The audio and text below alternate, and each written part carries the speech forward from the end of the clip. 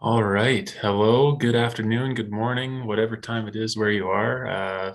I am Ryan. I'm a foot nerd in training, and I'm going to give a little talk here on finance literacy, which, of course, is a big topic. And there's a lot of things that one might talk about when talking about finance literacy.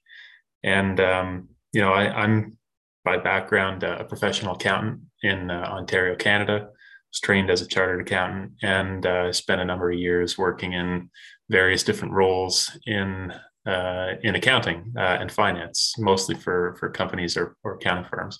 So my angle at this is not sort of the Bitcoin money time concepts, which for what it's worth, I think that Nick and some of the other foot nerds are very, very intelligent in these spaces, and I know they've given presentations on them, and I'm fascinated by and fully in support of all of those kind of trains of logic and what they mean for us, and I think it's super important.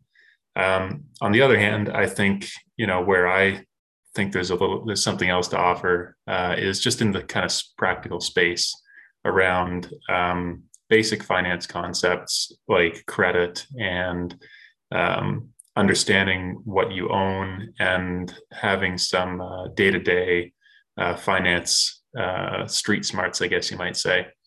And as a Canadian growing up, this was not something that was really taught in schools. So for me, it's not necessary. Now, I learned it over the years, and my training as an accountant helped, but it wasn't something that I had to learn. And it's my sense that in different places that I've been, it's not common knowledge necessarily to understand some of these concepts. So I'm going to go through some things. I think most of what I want to start with is maybe just applying some basic accounting theory to some day-to-day life concepts, which I hope won't get too technical. And then I want to talk a little bit about financial minimalism, I guess you might say, because I think as foot nerds, we have a lot in common with sort of minimalist values. And I think that applying those to finance and personal financial management it's a good synergy. And so I want to talk a little bit about that. Okay, so I'm just going to share my screen here and hopefully get that right. Okay, so as I said, I'm going to start with a little bit of concepts and theory, and then I'm going to jump into some insights from there on what I'd call financial minimalism. So I've put up right here, very simple. What is the basic accounting equation? I'm sure if you've taken an accounting course or a business course, you've probably seen this. Assets equals liabilities plus equity. Said differently, you can say assets minus liabilities equals net worth. And I'm going to talk about more the second interpretation of that equation probably in what's to come. I think just to explain this a little bit for those that aren't maybe as familiar with the accounting concepts, I guess I would pose to you the question of how do you think about the things that you own or possess? I often conceptualize the notion of a personal balance sheet or kind of a personal reflection of this equation. So to talk through the different terms of the equation, an asset is something that you possess, period. Now, just as you might possess something, that doesn't necessarily mean that you own it. If you possess something that is effectively owned by somebody else, then you've got a liability. Whereas if you possess something that you do yourself own and have no encumbrances on it, then that would be equity or part of your net worth. I think a good example is something like a car. So, and I'll come back to the car example probably in future instances. So if you have a car, but you just acquired it and perhaps you financed it with a lending institution, then you may possess the car, but the car isn't really yours. You owe pretty much its whole value to an external party. And so you've got an asset which you possess, you've got a liability to that third party, and assets minus liabilities gives you your net worth. So your net worth in respect of that car is essentially zero. On the other hand, if you have a car that you bought with cash and you just stick it in your garage, then whatever that car is worth, you possess that value. So you possess it, it's an asset. You don't have any liabilities to pay anybody off as kind of part of that transaction. So you have a $0 liability with respect to that asset. Therefore, that asset contributes its entire value to your net worth. So anyhow, I think that's where I want to stop with the technical. The main concept I want to get out of that is, just starting to think about the things that you possess and whether you own them or somebody else does.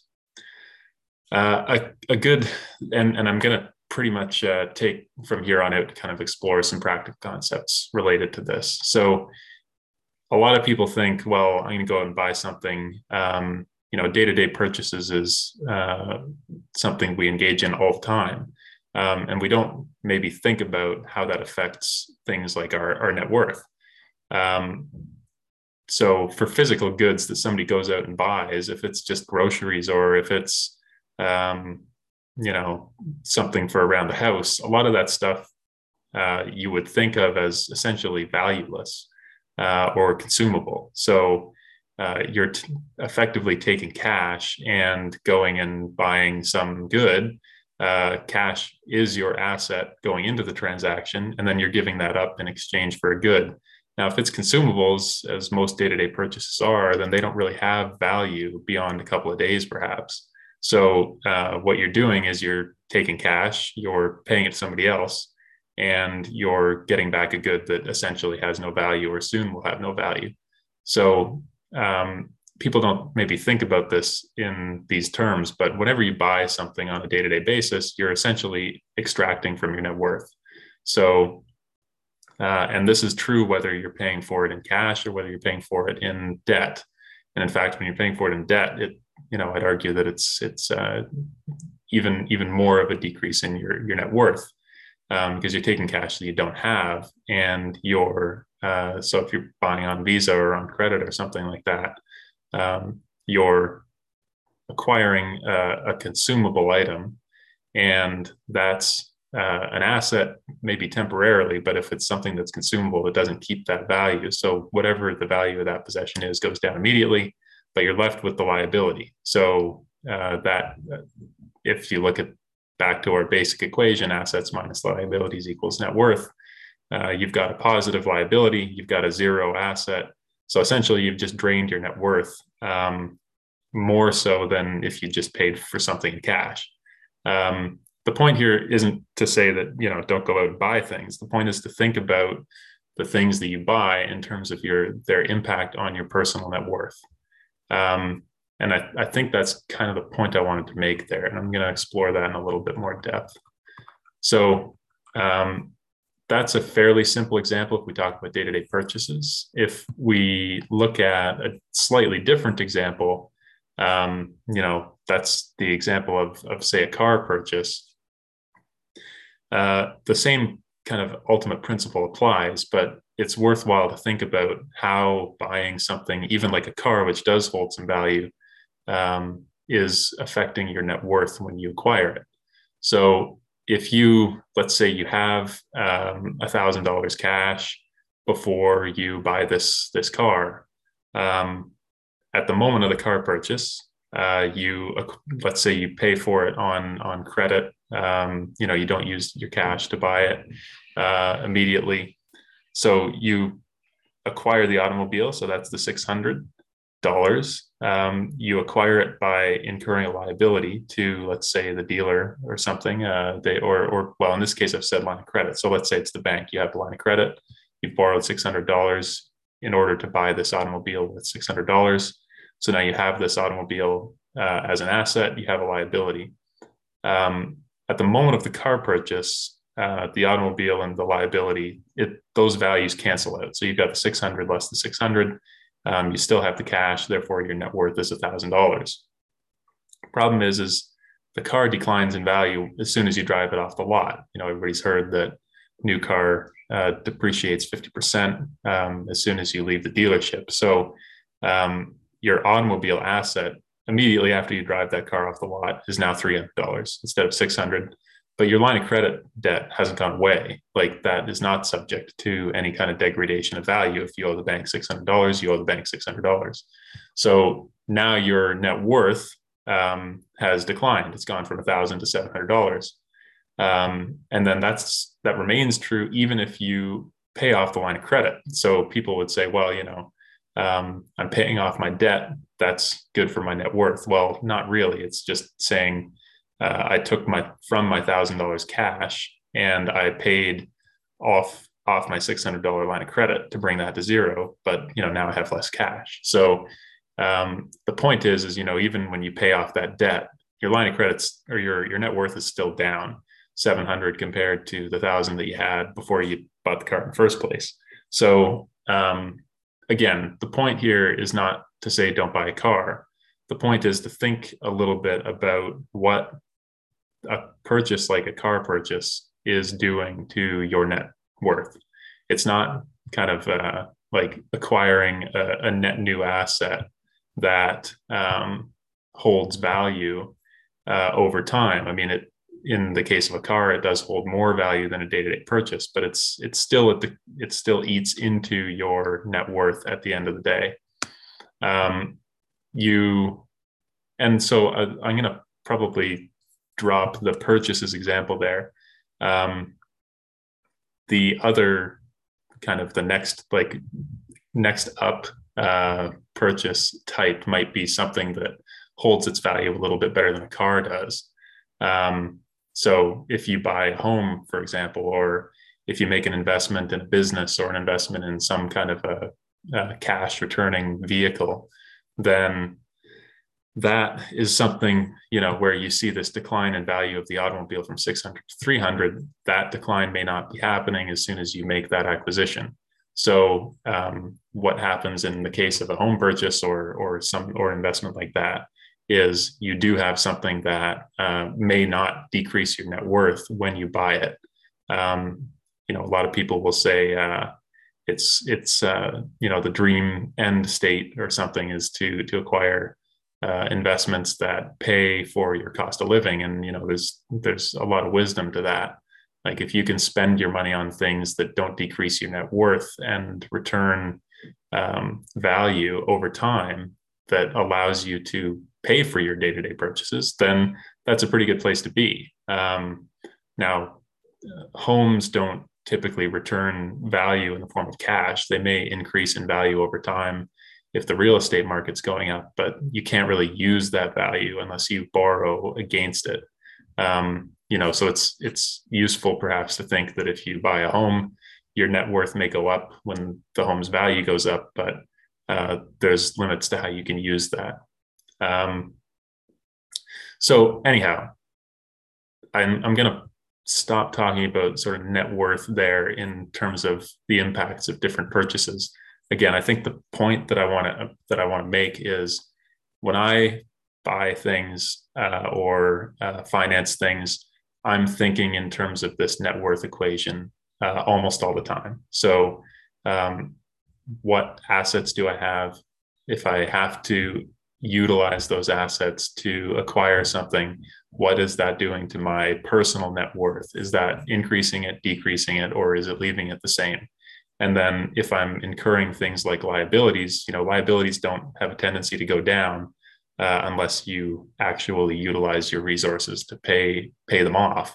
So to the extent that I'm incurring those liabilities, I want to have a plan which says, here's how I'm going to get rid of that over time. Or, if it's something that I plan to be around for a long time, like let's say a mortgage, then here's how that mortgage, the presence of that liability isn't going to make it difficult for me to live over the next, say, 25 years or shorter or longer.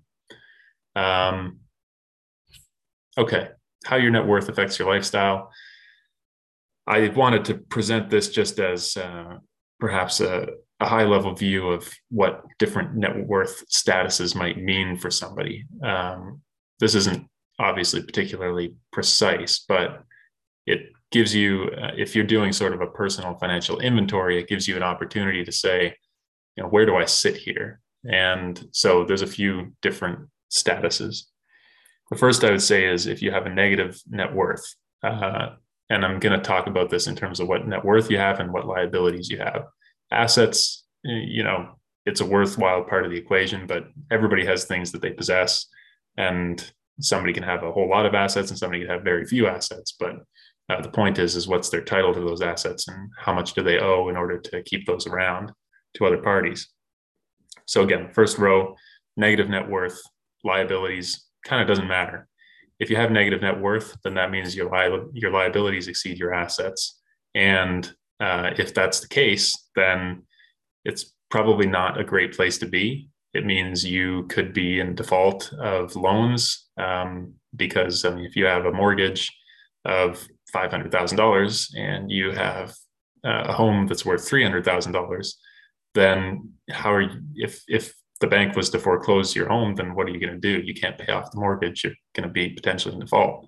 Now, you might be able to service the cost of your liabilities, which means pay down your debt over time and not get in the bank's bad graces, let's say.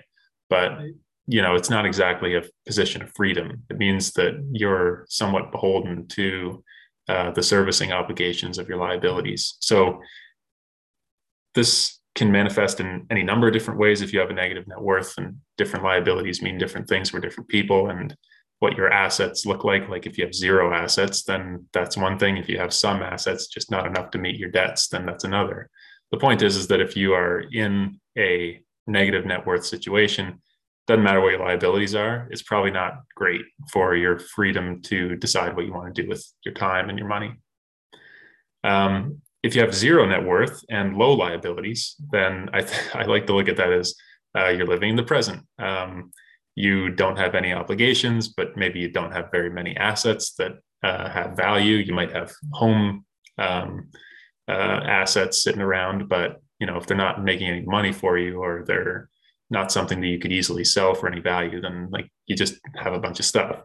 But on the positive side, if you have a job and you're earning cash, then you can use that cash in real time to pay for whatever you need in order to live. And, your lifestyle defines how much money you need in order to do that. But, you're not in a position where you can invest any of your assets or your net worth because you don't have any. You have maybe close to zero or maybe a little bit just to get by. So it's not necessarily a bad place. You still have a fair bit of freedom potentially, but as I say, you're living in the present. If the next two scenarios are, your net worth is positive, which is good, it means that your assets are at least partially owned by you. But kind of what that means depends a little bit on how much your liabilities are. So the first one, your net worth is greater than zero, but your liabilities are high. That's a scenario where you probably have a degree of freedom, but your debt servicing has to be factored in. So an example of this would be, let's say you have a home, you bought it, it's worth maybe $1 million, but you had to finance that.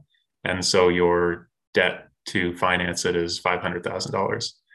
Your net worth in that scenario is $500,000. It's $1 million less 500,000, and it's positive. That's great. If you really, really needed to, you could always sell your home and pay off your debt, and you'd have a whole bunch of excess, and that's great. The difficulty is that you can't just not pay your liabilities. Your home doesn't generate cash itself in and of itself. It's not like a dividend paying stock or something. It's sitting there. It's a whale. It's not paying you anything. So your liabilities have to be factored in, and to pay off $500,000 of a mortgage, you have to be generating some income on the other end. So you have to have a job, you have to be, you have to be making money some way, whether it's employment or self-employment or independent or something. So you have a certain degree of freedom to utilize your net worth, but you have to factor in, how am I paying off this debt if I can't pay it off immediately? And then, of course, the final scenario is you have positive net worth and you have low liabilities. Now, that's kind of like the dream scenario, depending on what your goals are, or it certainly can be. That's the example where maybe you've got a house or an asset, and you've paid off any liabilities if they ever existed in order to generate that asset and bring it into your possession. So you can kind of do what you want. If you're living in the present, if you want, you can just generate enough cash or income or provide enough value to your community that that's sufficient to trade for your living expenses or trade for your needs of day-to-day life. And you don't necessarily have to worry about how you're servicing your liabilities. You could pick up and go somewhere else if you wanted to, or you could sell your asset, trade it for something else. Like, that's kind of the picture of freedom. Now, so anyhow, those are some of the scenarios that, like, the reason I walk through this stuff is it's useful perhaps for yourself as a footnote to say, well, where do I sit here? What does that mean for me? I've talked in this presentation about what that means for freedom. Obviously, there's more things in life than just being free to do what you want. But I think that with freedom comes capacity to support the values that are important to you. So if you have assets, you can put them toward a charity, let's say, or you can build things that are in accordance with your values. That sort of thing takes money, or it takes effort. And if you're free to utilize your time and attention and your money in ways that are of value to you, then that's great. And I mean, what more could we want? And even if that's what's of value to you is what's valuable to your community, you have that freedom. The challenge with having debt, not to say that debt can't be useful, but it means that you're financing somebody else's assets. Like, your debt to them is an asset on their books. And in being obligated to service that, you may have to compromise your values, or you may have to compromise what you might otherwise do with your free time. Maybe you have to get a job that you don't like, and that's, lots of people do, and no disrespect to that. I've done jobs that I didn't like at many points in my life, but and there's some merit to that depending on your situation. So the point is just have a moment to think about where you sit here. Where do you want to get to potentially? And, what obstacles are in the way, or what steps would you have to do? And I think with that, all right, so I'm going to move on. I'm going to talk a little bit about credit. And I'm not going to spend a lot of time on this because this is a big subject potentially. I'm going to try to make it fairly simple. Credit in these terms, can be called any number of things.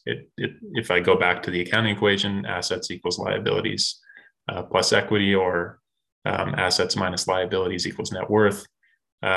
Credit equals liabilities, it equals debt, it equals mortgage, it equals line of credit, it equals bonds, notes, student loans, credit cards. Anything that constitutes a liability could be considered debt or credit.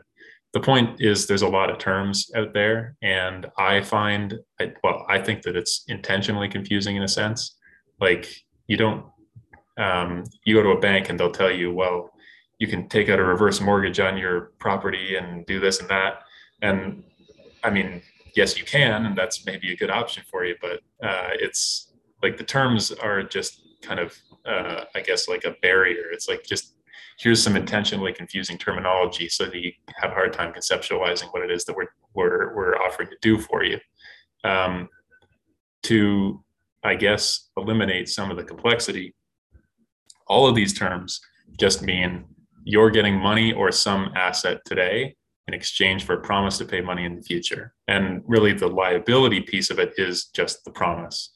Like, if you have a liability or debt or credit or a credit card, you're obliged to pay somebody else at some point in the future. And that might be immediately, or it might be 2 years down the road or 20 years down the road. The point is the promise is there. And when it comes to promises to pay money, it's not like an asset that you hold. Assets have kind of variable value depending on what they are and what the demand is for them. So if you have a car, it's, as I say, it depreciates quite quickly. If you have a stock, it could accelerate in value and become quite big, or it could go to zero. Like assets are very, very fungible, or flexible, I should say, in terms of their value. But liabilities don't tend to be, especially not for the average person. If you have a liability, then you got to pay somebody money, and that that will never go away until you kind of satisfy that obligation, or until you go bankrupt. And even when you go bankrupt, some liabilities don't go away. In the case of student debt. So the point is I want you to not think so complicated about this stuff. Think about, am I being obligated to pay something in the future?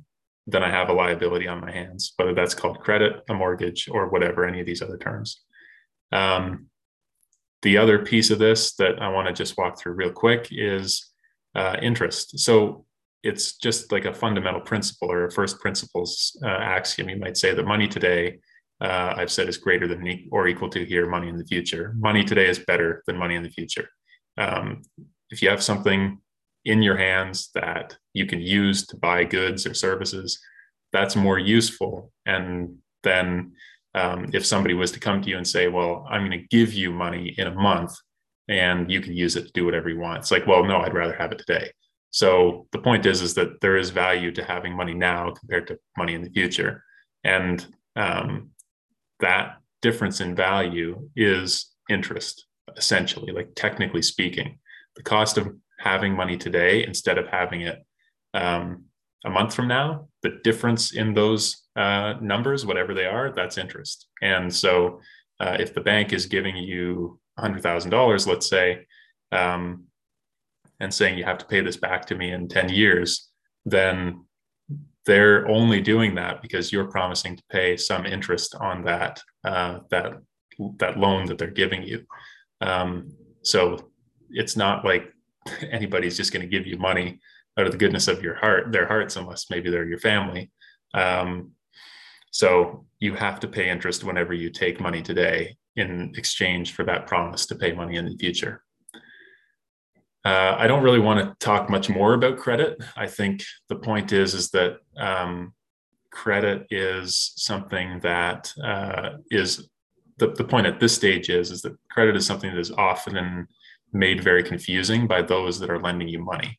And it would, I think, benefit a lot of us to think of things a little bit more simply and try to parse the terms or put them to the side for a moment and just think about, what am I being obliged to do? And what am I getting today? If I'm getting money today and I have to pay it back, then I've got a liability, I've got debt. And that means I'm going to have to pay interest. And it's best to think about, if you're in that scenario, what kind of interest am I going to have to pay, and what kind of rights am I giving up in order to enter into this transaction? Hopefully that makes some sense. I'm going to stop with technical now, and I'm just going to get into some practical advice. And, I mentioned starting to think a little bit more like a minimalist. And, that's kind of how I'm going to come at this. Being a minimalist, as I say, I think has a lot in common with being a foot nerd. It engenders sort of not having more than you need, not focusing on material possessions, and trying to kind of liberate yourself from influences that might seek to control you. And there's a huge financial side of this. I think the Bitcoin and concepts of money and time side of it are really worth studying. And, we've got some presentations on that. But again, there's just day-to-day finance stuff that I think it's worthwhile to think about in structuring your life the right way. So, and I'll explore that by just, as I say, talking about some different pieces of practical advice. So as far as managing credit, some practical advice: pay off your credit card debt each month, always. And this kind of ties into the next point, which is watch your interest rate. I mentioned that all that different forms of debt and credit are made intentionally confusing, but it gets pretty real when you look at what the cost of that debt is, or what the interest rates are.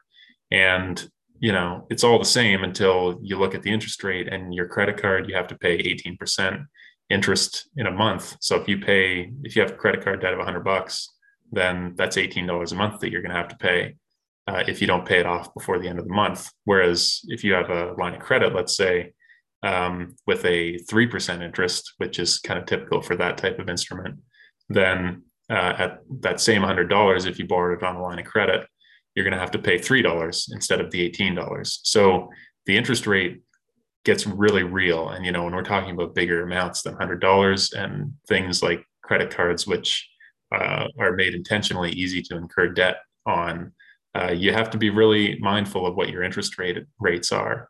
And, credit cards tend to be about the highest rate of interest you would ever pay on any debt. So hence the point here. If you incur credit card debt, as we all do, then pay it off before the end of the month. You do not want to be hit with interest on something like that.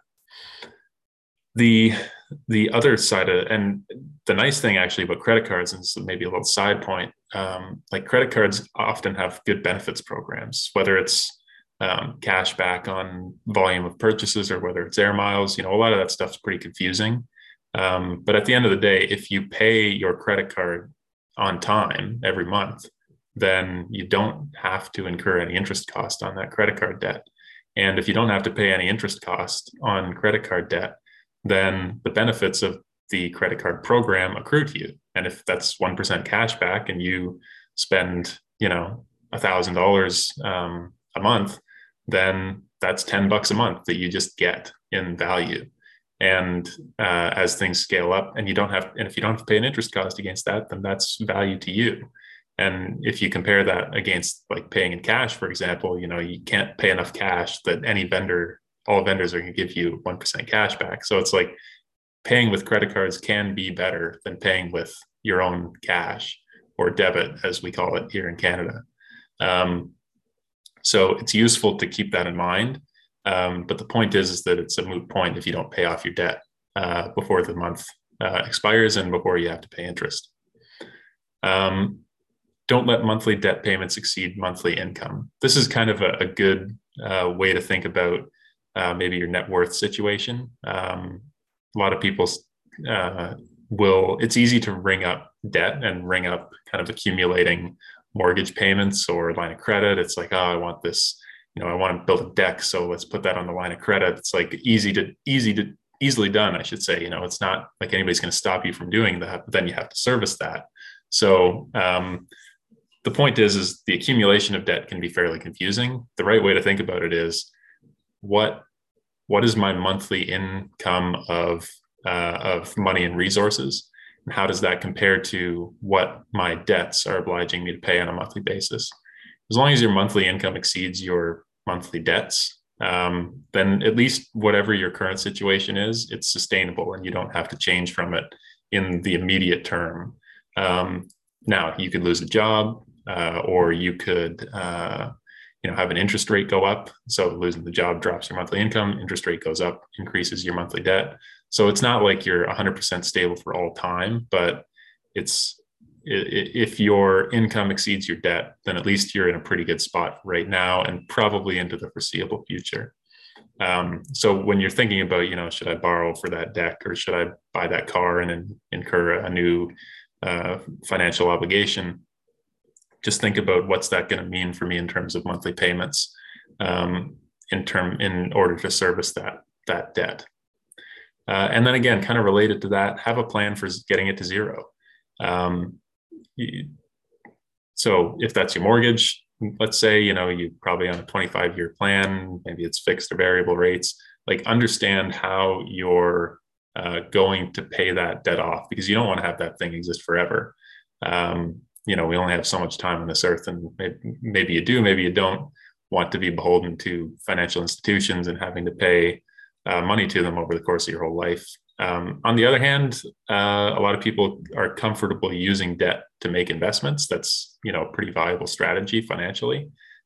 So you could be in a scenario where, you don't necessarily intend to make all of your payments in order to pay down a debt. Like you might have an approach that says, well, as long as I have assets that are worth more than the debt, then that's all that matters. And, I can make the present obligations over time, but then at some point I'll have to settle it, and that'll involve selling or liquidating my assets. But, you can kind of push that down the road. Like, there's a way to think about it that way. But the way I think for most people is a good way to come at this is to have a plan to get your debt to zero.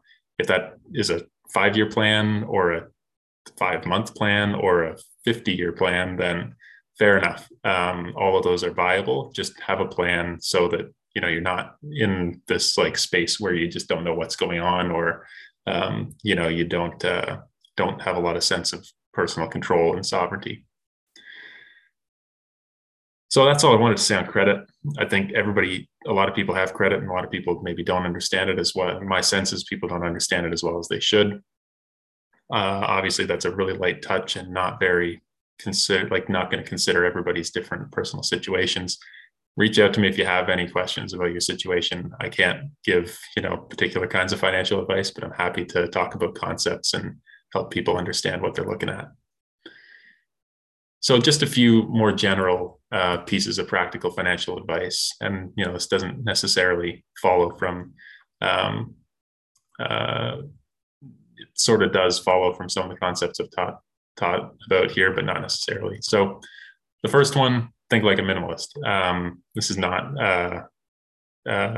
this is kind of looking to what I describe as minimalist thinkers, and just apply that to financial situations. So Henry Thoreau, Mahatma Gandhi, and there's a couple of new guys called the minimalists. That's what they brand themselves as, who have been influences to me over the last several years. The point is like, in order to finance material possessions requires you to work and generate resources. And that takes time. It takes effort. It takes potentially money. And, as the world will not dissuade you from committing resources to things that they're perfectly happy to suggest that you buy. And, you don't necessarily need a lot of the stuff that a lot of people spend money on.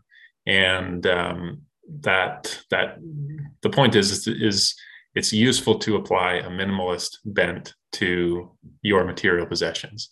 The less you have, in my experience, the less sort of burdened you are to those things, and the more free you can be to be there for your community. Now, this is just thinking evolutionarily. Like, humans are a nomadic hunter-gatherer species, and hunter-gatherers and nomads don't keep stuff. Like, that's just not what we would have done for the hundreds of thousands of years of our evolution. So the notion that we need to have a ton of stuff is, at least evolutionarily, somewhat, I'd say, minimally precedented.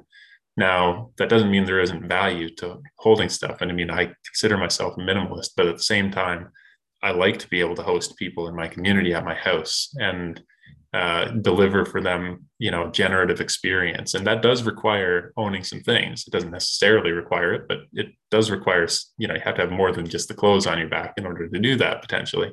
So it's not to say get rid of all your possessions. It's just to start thinking like, what do I need in order to live?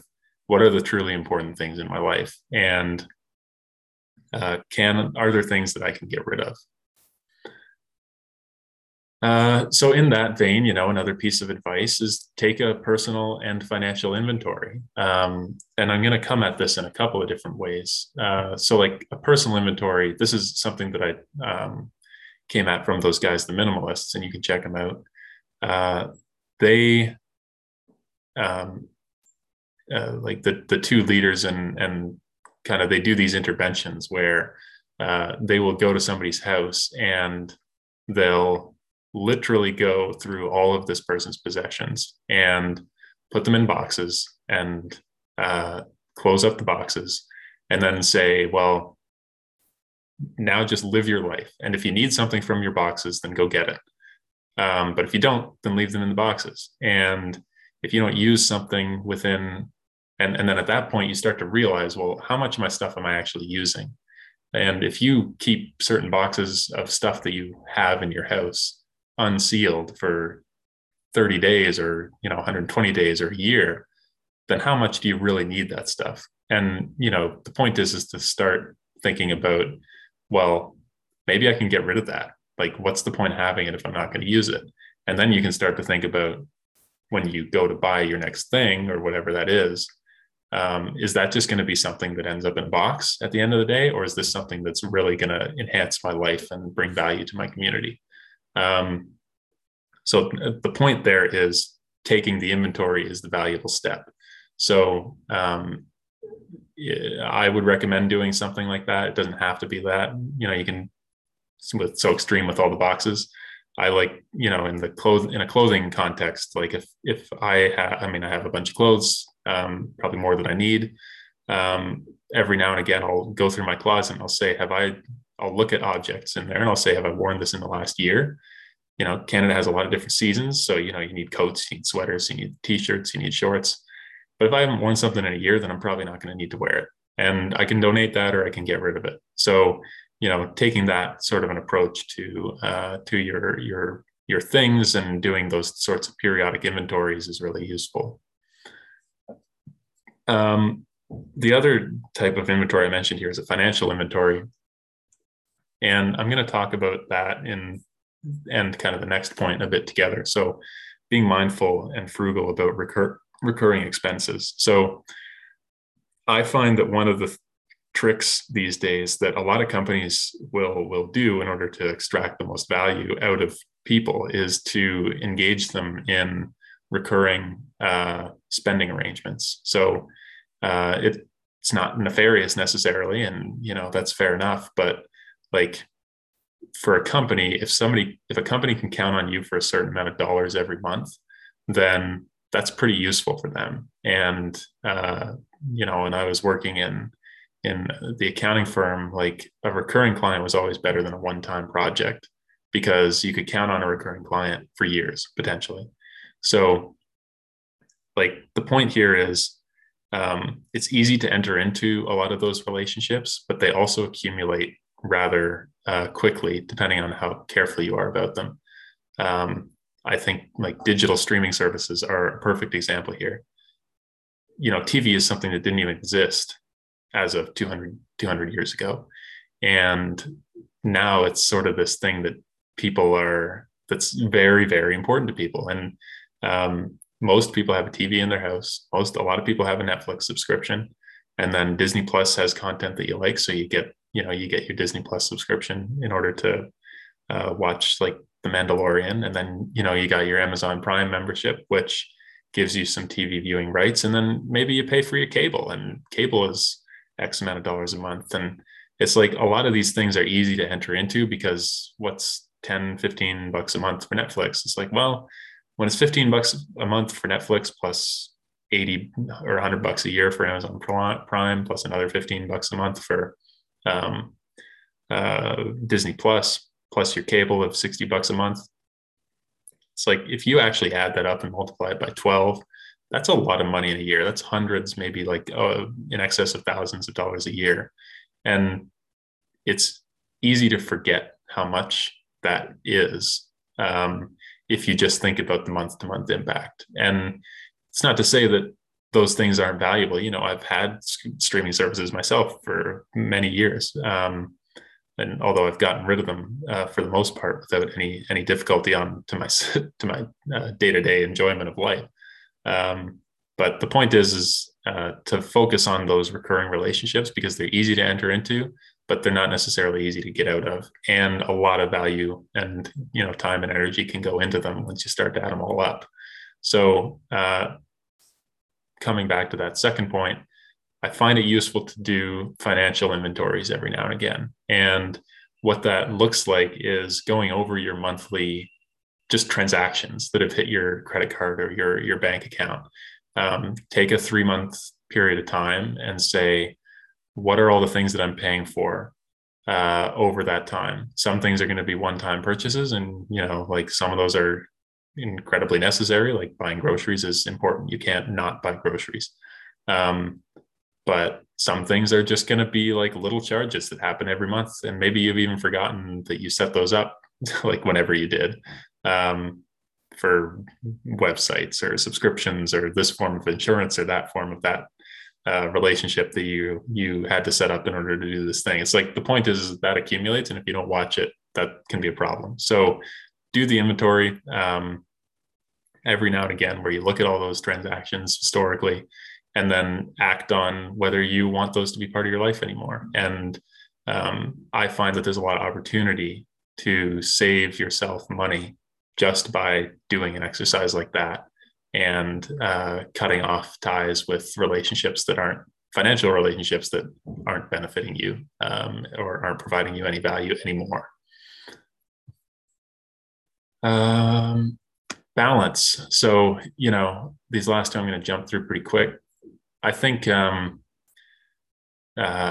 been reading a lot of Gandhi lately, and Gandhi's a man who is very committed to his values, and took a vow of celibacy when he was very young.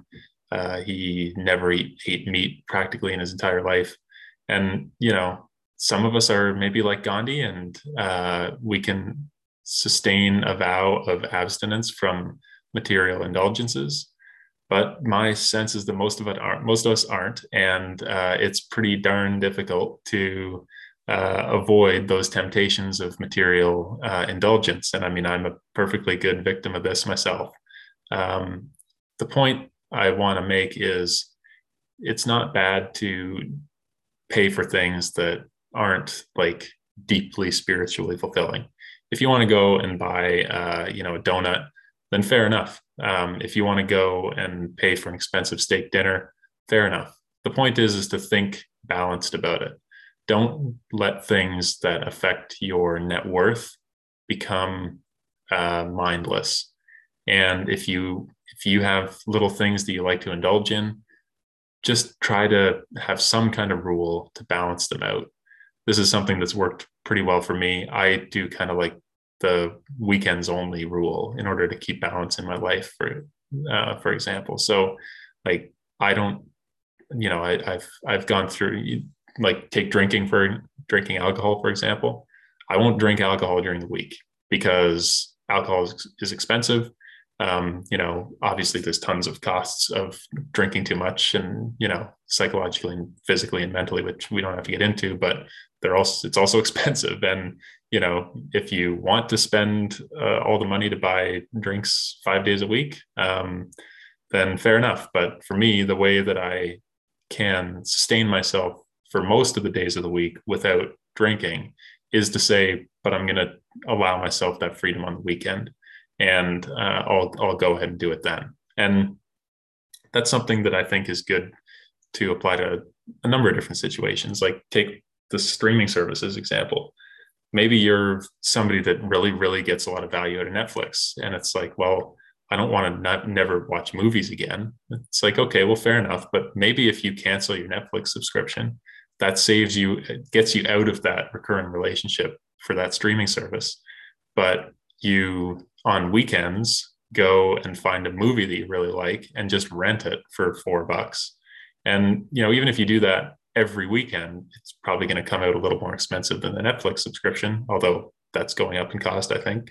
But at least you're kind of balancing that in your life, and you can always choose not to do it. So it's just a little bit of a different way to think about indulgences. Again, for me, it's kind of like the 80-20 rule, or the, don't indulge during the week, but be a little bit more free on the weekends. Have something like that with respect to these sorts of indulgences. I think it'll help you financially. And the last point is just buy for longevity, not expedience. And this is just another way of thinking about entering into more meaningful relationships using your money, rather than recurring relationships. Like sunglasses, maybe you can break good sunglasses too. But I find, like, if you buy cheap sunglasses all the time, then you're always going to be buying sunglasses because, you don't care about losing them. You just lose them and then you buy more, only $10 or $15. Whereas if you buy, good sunglasses if that's something that's important to you, then you hold on to those and you don't lose them because you're more careful about it. The point is kind of applied more generally. If you have that mindset about the things that you buy, I'm going to buy something that I don't have to replace, then it may cost you more money in the short term, but it's my experience that it'll save you money in the long term.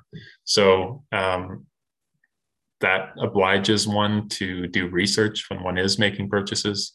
It obliges a person to take care of their stuff. And I think those are valuable, useful things to do in your life anyways. So again, balance is needed in everything. And I think this is just a good way to inject balance and kind of mindfulness into how you live. So buy for longevity, not for expedience. Okay, and I'm going to stop the presentation there. I think I've talked about a lot of stuff. Hopefully this has been useful. If as sort of a recap, I know it's good as foot nerds to think about what experiments we want to do coming out of some of these modules. So I think kind of in that light, I would just go back to what my maybe practical advice pieces were. And talk a little bit about the balance sheet. So some experiments that you might think to do: put together a little personal balance sheet. Look at what your assets are, what their value is, compare that to the value of any liabilities that you have in your life, and then see what that means for your net worth. Do you have a positive net worth? Do you have a negative net worth? And what does your net worth situation imply about your freedom today? And how does it affect what you want to do in the future? And, do you want to change anything about that? And what's that going to take? The credit piece, obviously, like look through, understand what your credits are, your debts, maybe do a bit of a personal inventory there. And then a couple other experiments just around the minimalist thinking. So take that financial inventory, look at your transactions historically for a period of 3 to 6 months. You can pretty much get any of that stuff off of online banking or credit card websites. Like you can run your transactions historically. It's not necessarily trivial. They make it more difficult than they should, but it's not that difficult. You can go and get that stuff. And yeah, just look at your transactions, see if there's things that are hitting your bank that aren't actually serving you. Then the other would be look at the recurring financial expenditures in your life. Everybody's got them. I guarantee it. And I think it's tempting to say, I need those things in my life. But challenge yourself about whether you really, really do. Are there things that you could exit, relationships that you could exit financially, which are maybe just material indulgences that you just don't need? And then the last one, I suppose, would just be about balance. Think about